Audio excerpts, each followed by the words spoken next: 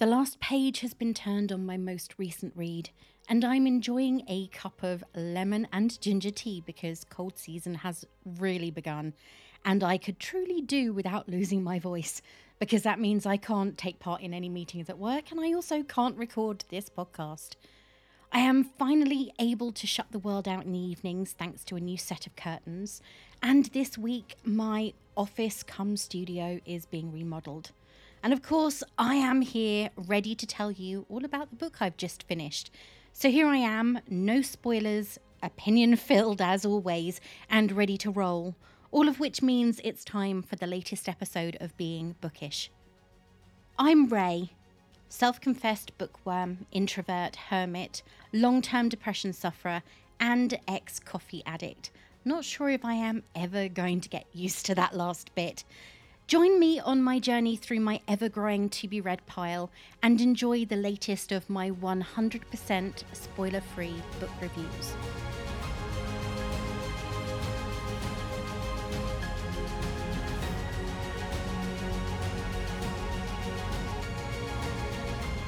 As this is the start of the second full week of October, I am really not sure where this year has gone, or as I'm now going to creatively call it, Booktober, I am going to turn to the slightly more spooky.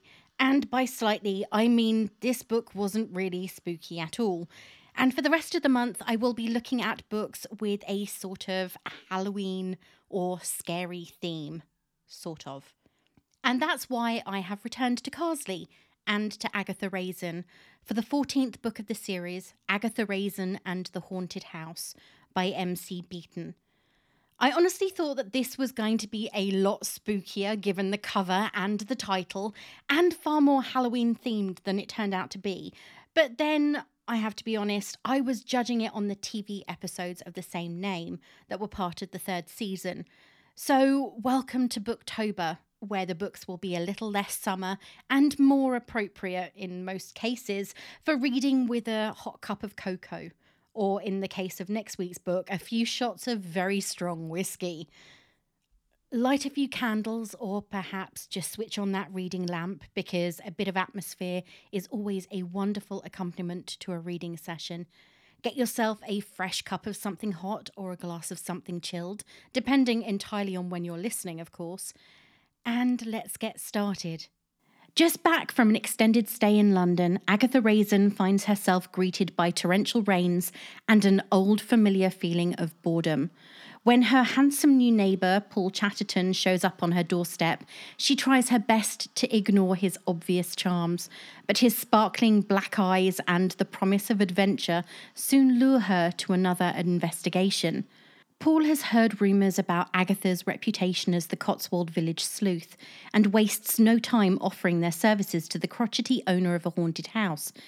Whispers, footsteps, and a cold white mist are plaguing Mrs. Witherspoon, but the police have failed to come up with any leads, supernatural or otherwise. The neighbours think it's all a desperate ploy for attention, but Paul and Agatha are sure something more devious is going on. Someone's playing tricks on Mrs. Witherspoon, and when she turns up dead under suspicious circumstances, Agatha finds herself caught up in another baffling murder mystery. Agatha is trying her hand at freelancing in PR, a world that she has retired from but can't quite seem to leave behind. But to be fair, to her at least, she is very good at it.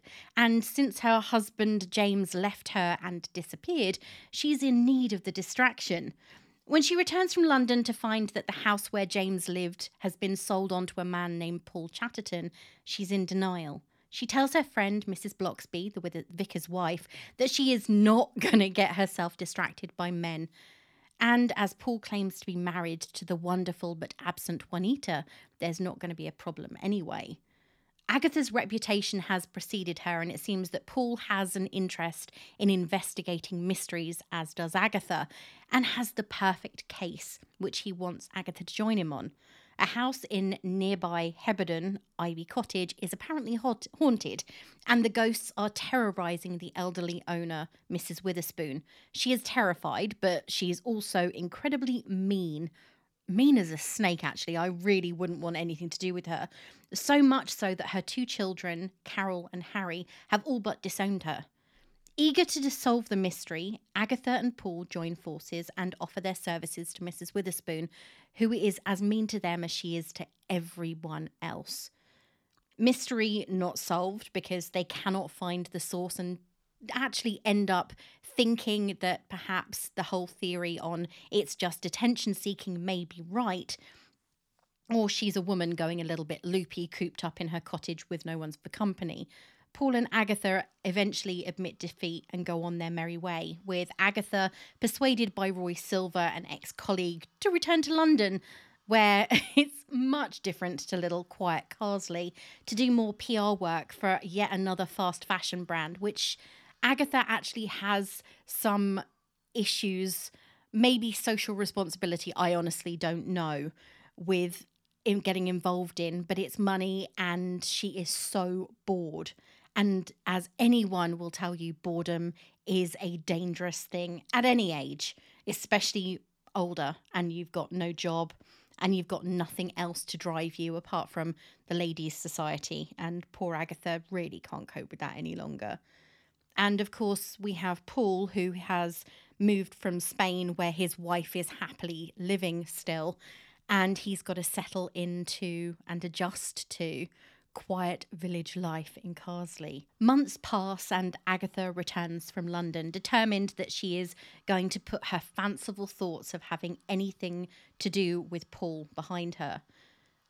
And when she returns, she reads of a murder in Heberden. Mean old Mrs. Witherspoon has been found dead in her home, clubbed on the back of the head, so hardly an accidental death. No one knows who did it, but there is a raft of suspects to pick from. Agatha and Paul once again join forces, which reignites her interest, unfortunately, in having him as more than just a platonic partner. Unfortunately for Aggie, Paul plays up to this, which I personally find a little bit cruel. He knows that she is interested and he knows that he has zero intention of taking things further, but he needs her.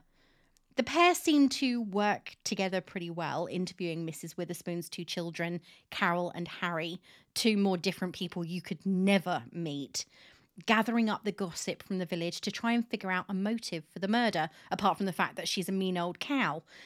And it all seems to boil down to one thing, as it quite often does when it comes to mean old family members: money. Of course, there is also the rumour of a treasure on the land, secret passageways under the house, and a mystery that dates back to the time of Cromwell, otherwise known apparently as the Commonwealth Age. Did you know that? Because I didn't, and I ended up looking it up after reading it in this book. Anyway, Sir Geoffrey Lamont's treasure is meant to be buried on the land somewhere, at least according to village gossip that has been passed down for generations. So could this be the motive? Things are never straightforward in an Agatha Raisin mystery, and this one is no different, and it's actually why I love them in the first place.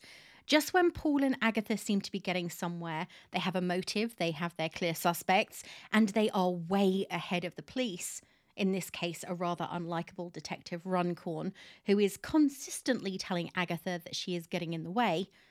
There is another murder. While all of this is going on, something else jams up the works. Charles Fraith, Agatha's friend and an old fling, returns. His marriage has fallen apart, a marriage that apparently hadn't taken place in the previous book. His wife has left him for another and taken their children, also neither of whom existed, with her. As ever, he is almost pissing up a tree when it comes to marking Agatha as his territory and effectively scares Paul away, much to Agatha's chagrin. With Paul seemingly unwilling to work with Charles, Agatha is forced to drag her old friend along with her on the investigation, while inexperienced but eager Paul goes it alone. Not a good thing, as Agatha has learned in the past and continues to learn in the future.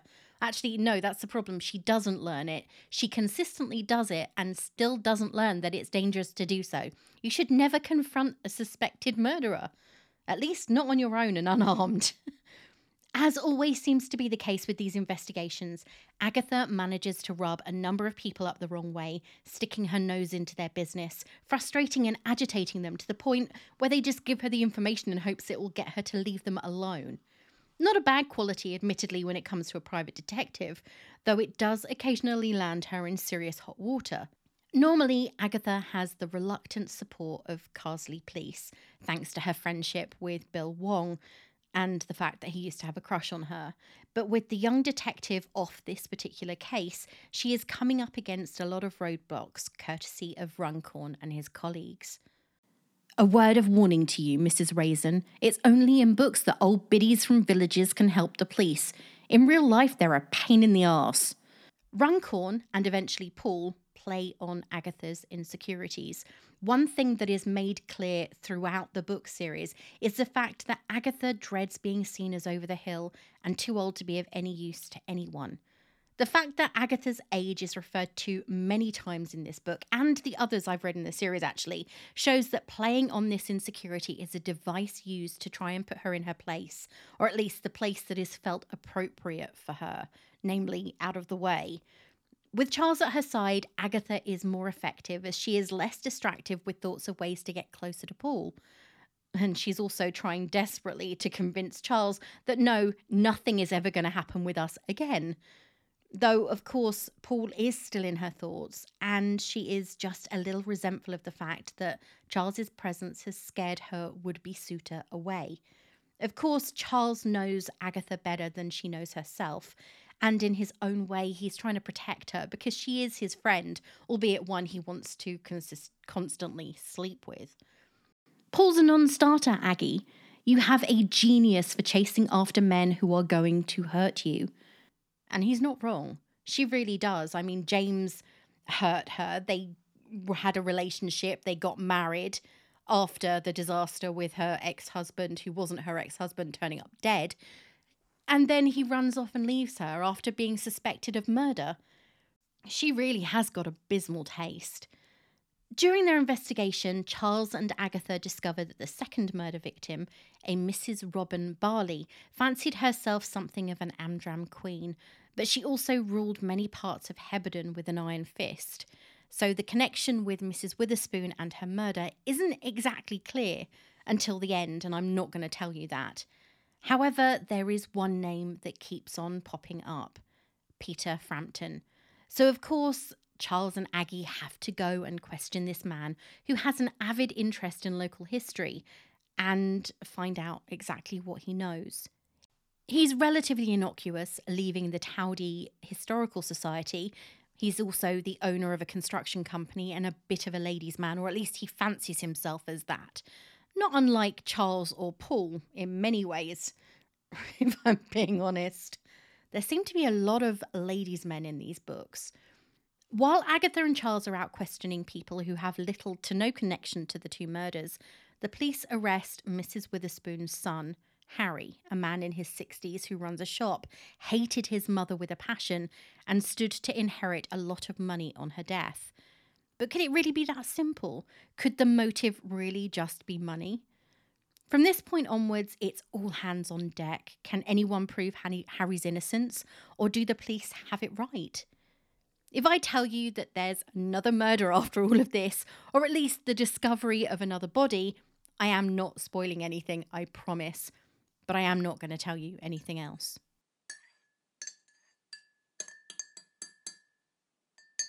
Before I get into what I thought of this book, you know that I like to make sure my reviews are balanced, because I think that getting opinions from both ends of the spectrum is important. No two people will review a book or look at it in the same way, and I would never claim to be the definitive opinion on something like reading, as it's so subjective. So what did other reviewers think of Agatha Raisin and The Haunted House? Christina gave the book a 2-star review, finding it to be one of the less exciting novels in the series. Agatha Raisin and The Haunted House by M.C. Beaton. Average at best. Not sure why I keep reading these. The formula is pretty standard. Agatha returns from some London assignment to find a new man moved in next door. She immediately imagines some happy ever after with him and obsesses about her appearance. Meanwhile, she sticks her nose into someone else's business and there is a murder. The police fail about. Agatha enlists the help of the new guy and they solve the murder. At various points, Sir Charles will show up and help out, make the new guy jealous, or both. That's it, nothing else to it. In the process, of course, I get extremely annoyed that a seemingly capable woman could be so shallow and needy. The only positive is that they are always a quick and undemanding read, and sometimes that is just what's needed. I guess the other reason for me reading this series is that I was given a number of them in Kindle format, so they are there when I'm looking for something mindless. This book was, on the whole, received better than a number of the other later Agatha Raisin books that I have read recently, with an overall score of 3.75 out of 5 on Goodreads and 39% of reviewers giving it at least a 4-star rating. Sophie gave the book 5 stars and is a big fan of the series as a whole. I absolutely love the Agatha Raisin series of books. They are quick, easy, fun reads. They keep hold of my attention really easily, and I have to admit I rarely figure out who the killer is. The books always keep me on my toes and keep my mind working to figure out who it could be. The characters that feature in the story are very well described so that you get a vivid picture of each of them in your mind as you're reading the novels, which also helps when you're trying to figure out who did it. The book is fast-paced and doesn't move from the main storyline like a few murder mystery books do, so you end up losing track of what's going on in the story. There are a few recurring characters which make the series even better, as you get to know the characters even more. It is mainly set in a village, which is far from being quiet and boring, and you get the typical nosy characters who are just a joy to read in these books. I would definitely recommend this series of books to anyone who enjoys fun murder mysteries. So now we get to my view. Did I like Agatha Raisin and the Haunted House?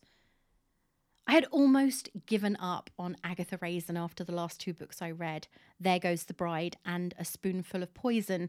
Neither of these mysteries was focused enough on the mystery that they were about, apparently, instead becoming more of a critique of Agatha and her inability to cope with the fact that she is getting older, and this need she has to jump from one disastrous relationship to the next, without any thought for the consequences. For me, The Haunted House had more of the positive qualities that I associate with the earlier stories, especially Quiche of Death, which is the first one and remains my all-time favourite. We have strong character development, a smaller, tighter cast, and a focus on the mystery that needed to be solved, which is a massive change, especially from There Goes the Bride, which seemed far more focused on Agatha's confusing and convoluted love life. The fact that the more I read, the more complicated yet not convoluted the mystery became was actually appealing to me. I knew that I had seen the TV episodes that were based on this book, but I didn't solve it before the end because the outcome is very different. I thought I had solved it, but it turned out that I was looking in the completely wrong direction for the murderer, as I had the incorrect motive. Go me! Aren't I great? As much as I love being right, sometimes it's really nice to be the one who sits there and says, "Oh, I'd forgotten about that," when it comes to the final big reveal. That makes it all the more exciting. As I've already mentioned, this book was lighter on characters than previous reads, and that actually worked in the story's favour. While we were introduced to other potential love interests for Agatha in the form of the flirtatious but also somewhat unlikable Paul Chatterton, he was someone who I didn't mind not learning more about. When Charles returned, he's one of my favourite characters, just before the halfway point of the book, I was actually relieved. Despite the fact that there are elements of Charles's character that are reminiscent of that bully everyone knew at school, you know, the one who's like, "Oh yeah, I remember him," he brings out better qualities in Agatha. And as the lead in the book, she needs to be someone you can cheer for, and so often that is not the case with her. He doesn't let her live under any delusions. He says things exactly as they are, but also brings some levity to the proceedings, and that is something I can really appreciate about him. Agatha was thankfully less of a manhunter in this book. Granted, it's only been 3 books since her husband did a runner, and she's still recovering from that, unsurprisingly. But she still has her moments, and there were occasions when I really wanted to slap her, if only to waken the common sense she so desperately needed in order to solve 3 murders and ensure that the right person was arrested. Overall, this is probably one of the better Agatha Raisin books I've read in recent months, because despite the fact that Agatha does get a bit distractive, with the want of a new relationship, it's not as all-consuming as it later becomes. And because of that, she is far more likable and far less bitter about the fact that she is no longer the lithe young thing she once was. And that is something that she harps on about a great deal more in later books. Will I read more in the Agatha Raisin series? It's actually been a few months since I read an Agatha, and I'll probably take a break from them now until the new year. I do have a number of other mystery novels, though, that I've got to work my way through, and I have read more by new and exciting authors over the last few weeks. The next book in the Agatha Raisin series, book 33, is called Devil's Delight, and it's due for release, I think, on the 13th of December. But as MC Beaton is sadly no longer with us, this has actually been written by another author called R.W. Green. I haven't read any of the newer novels, but if I'm being completely honest, I'm not in any hurry, as I still have a few of the older ones to go, and I actually prefer the writing style in those, as Agatha is a far more likable and less bitter character. That characteristic is one I don't really like in her. As with every book in this series, I feel like I'm taking a bit of a risk because some are enjoyable and others really aren't. But you never know which one you're going to get. I feel like I'm going to be talking Forrest Gump here, but it is like we're opening a box of Quality Street. Sometimes you get a strawberry cream, which I personally do not like at all. And others, you'll get the green triangle and be seriously happy about it. If you're looking for something like this, or you loved this and want something else, then this might be the direction you should go. I feel like I am personally forever recommending murder mysteries because I read so many of them. In fact, I didn't used to read any, and then all of a sudden, one day I discovered that actually I liked them. I read them for good reason, though. They are fun. So if you're looking for something new, then I do have a few recommendations that I haven't talked about before that I think you may enjoy. Death on the Pier by Jamie West. I spoke with him last week, so listen to that episode if you want to find out more about the book without any spoilers.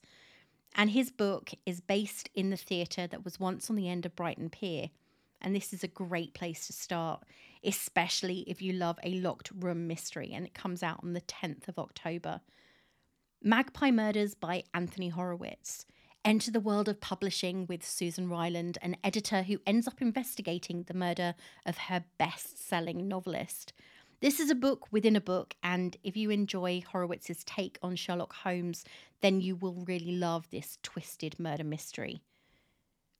I have been reading a number of Agatha Christie's Hercule Poirot tales, including Evil Under the Sun and Murder on the Links.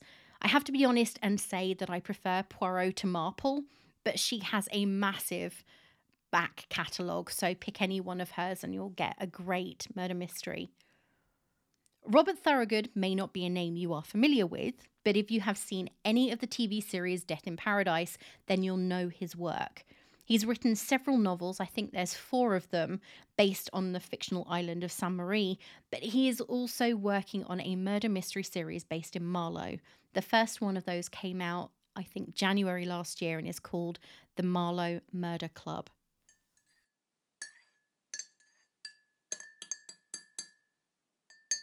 Autumn is definitely here. I very nearly had to turn on my heating for the first time since February, but I resisted, instead just adding another layer of clothing. Yes, I put on a lot of jumpers and cuddling a hot water bottle. I can't believe how clear the skies still are and how chilly it is. All of that said, now is the perfect time to start picking out books that are cozy and give you a warm, happy feeling.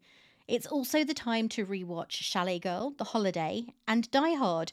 As I've already mentioned, I am going to be reading a few slightly darker tales over the next few weeks, and even have them picked out. One is a book I haven't read for more than 20 years, and the other is a book that I read for the first time just a week ago, and I think you'll definitely find them maybe fascinating in a weird and twisted way.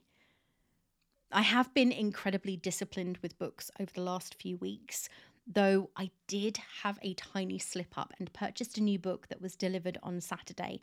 Check out Instagram if you want to find out what it was.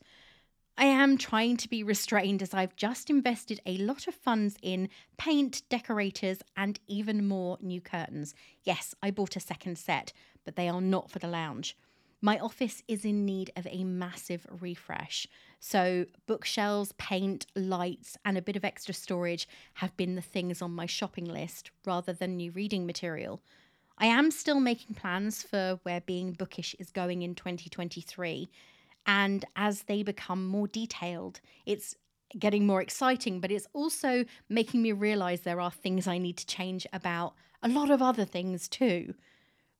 Despite the fact that my book purchases have been few and far between over the last few weeks, I have still been getting recommendations, and my TBR pile keeps on getting just a little bit taller, hence another load of bookcases. I still want to hear from you though if you have any suggestions. So if there is a fiction novel that you think I would love, recommend away. Send me an email at notbeforecoffeepodcast@gmail.com or DM me on Twitter or Instagram, and I will be sure to take a look, though it will take me a few months to get to it.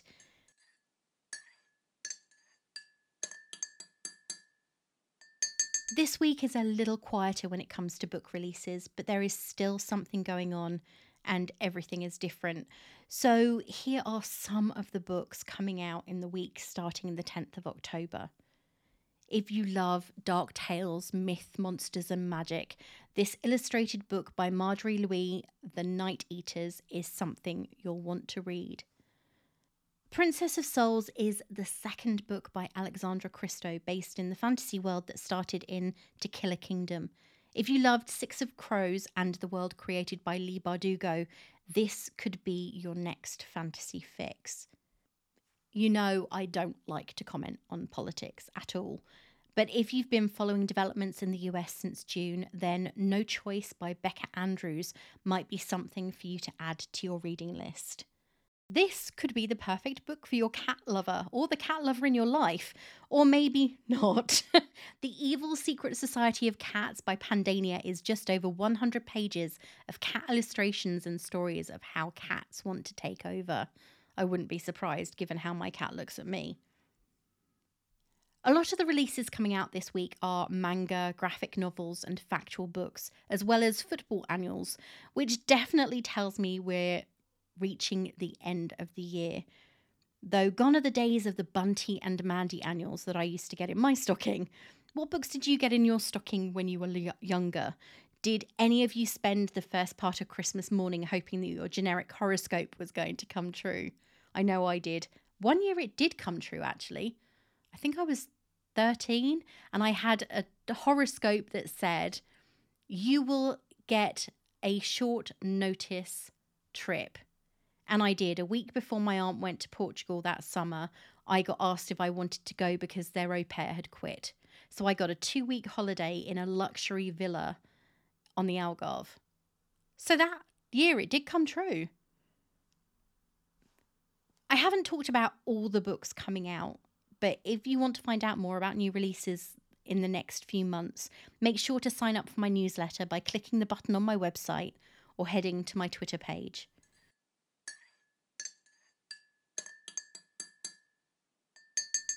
So, how are things in the bookish household this week? Okay, so here's where I get honest. They aren't bad. There, I said it. They aren't bad. Today, if you're listening to this on release day, is World Mental Health Day. So I want to say one thing and be done with it.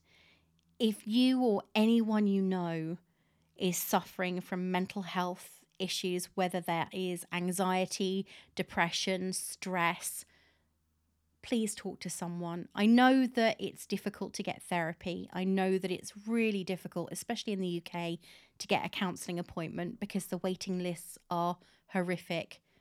But you will always find somebody to talk to. I'm not talking here about going and sitting next to someone on the bus stop a total stranger and pouring your heart out, because for all you know, they are suffering just as you are. Talk with a friend, talk with a family member. Heck, even message me on Twitter or Instagram if you're in need of help, support, or anything else and you have no one else to talk to. Call someone.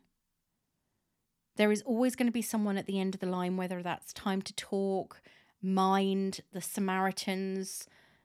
Phone someone. Send someone a message on a social media platform that you know. And if you aren't someone who needs help, but you have a friend who needs help, listen to them. Just, that's all they need. That's all we need, is someone that will listen. Just a sympathetic ear. So if you have a friend who needs help, or you are the friend who needs help, reach out. It doesn't hurt to say, hey, how are you? Or, hey, I need to talk. It can be hard to admit that you need help and that you need to talk, but there will be someone listening. There always is. It's just a case of opening up and saying something. Well, that's it for this week. Thank you for listening. This is my sounding board. If you like what you hear, why not share it with your friends and family? And please post a star rating on Good Pods, Spotify, Podchaser, Apple Podcasts, wherever you listen. You can follow me on Twitter at being_bookish and on Instagram at beingbookishpod. Or you can check out my website, beingbookish.co.uk, where I have a new section called Rapid Reviews if you want to read a spoiler-free review that takes less than 3 minutes. Well, I've got a lot to get ready for next week, and a new book is calling me. So until next time, this is me saying farewell.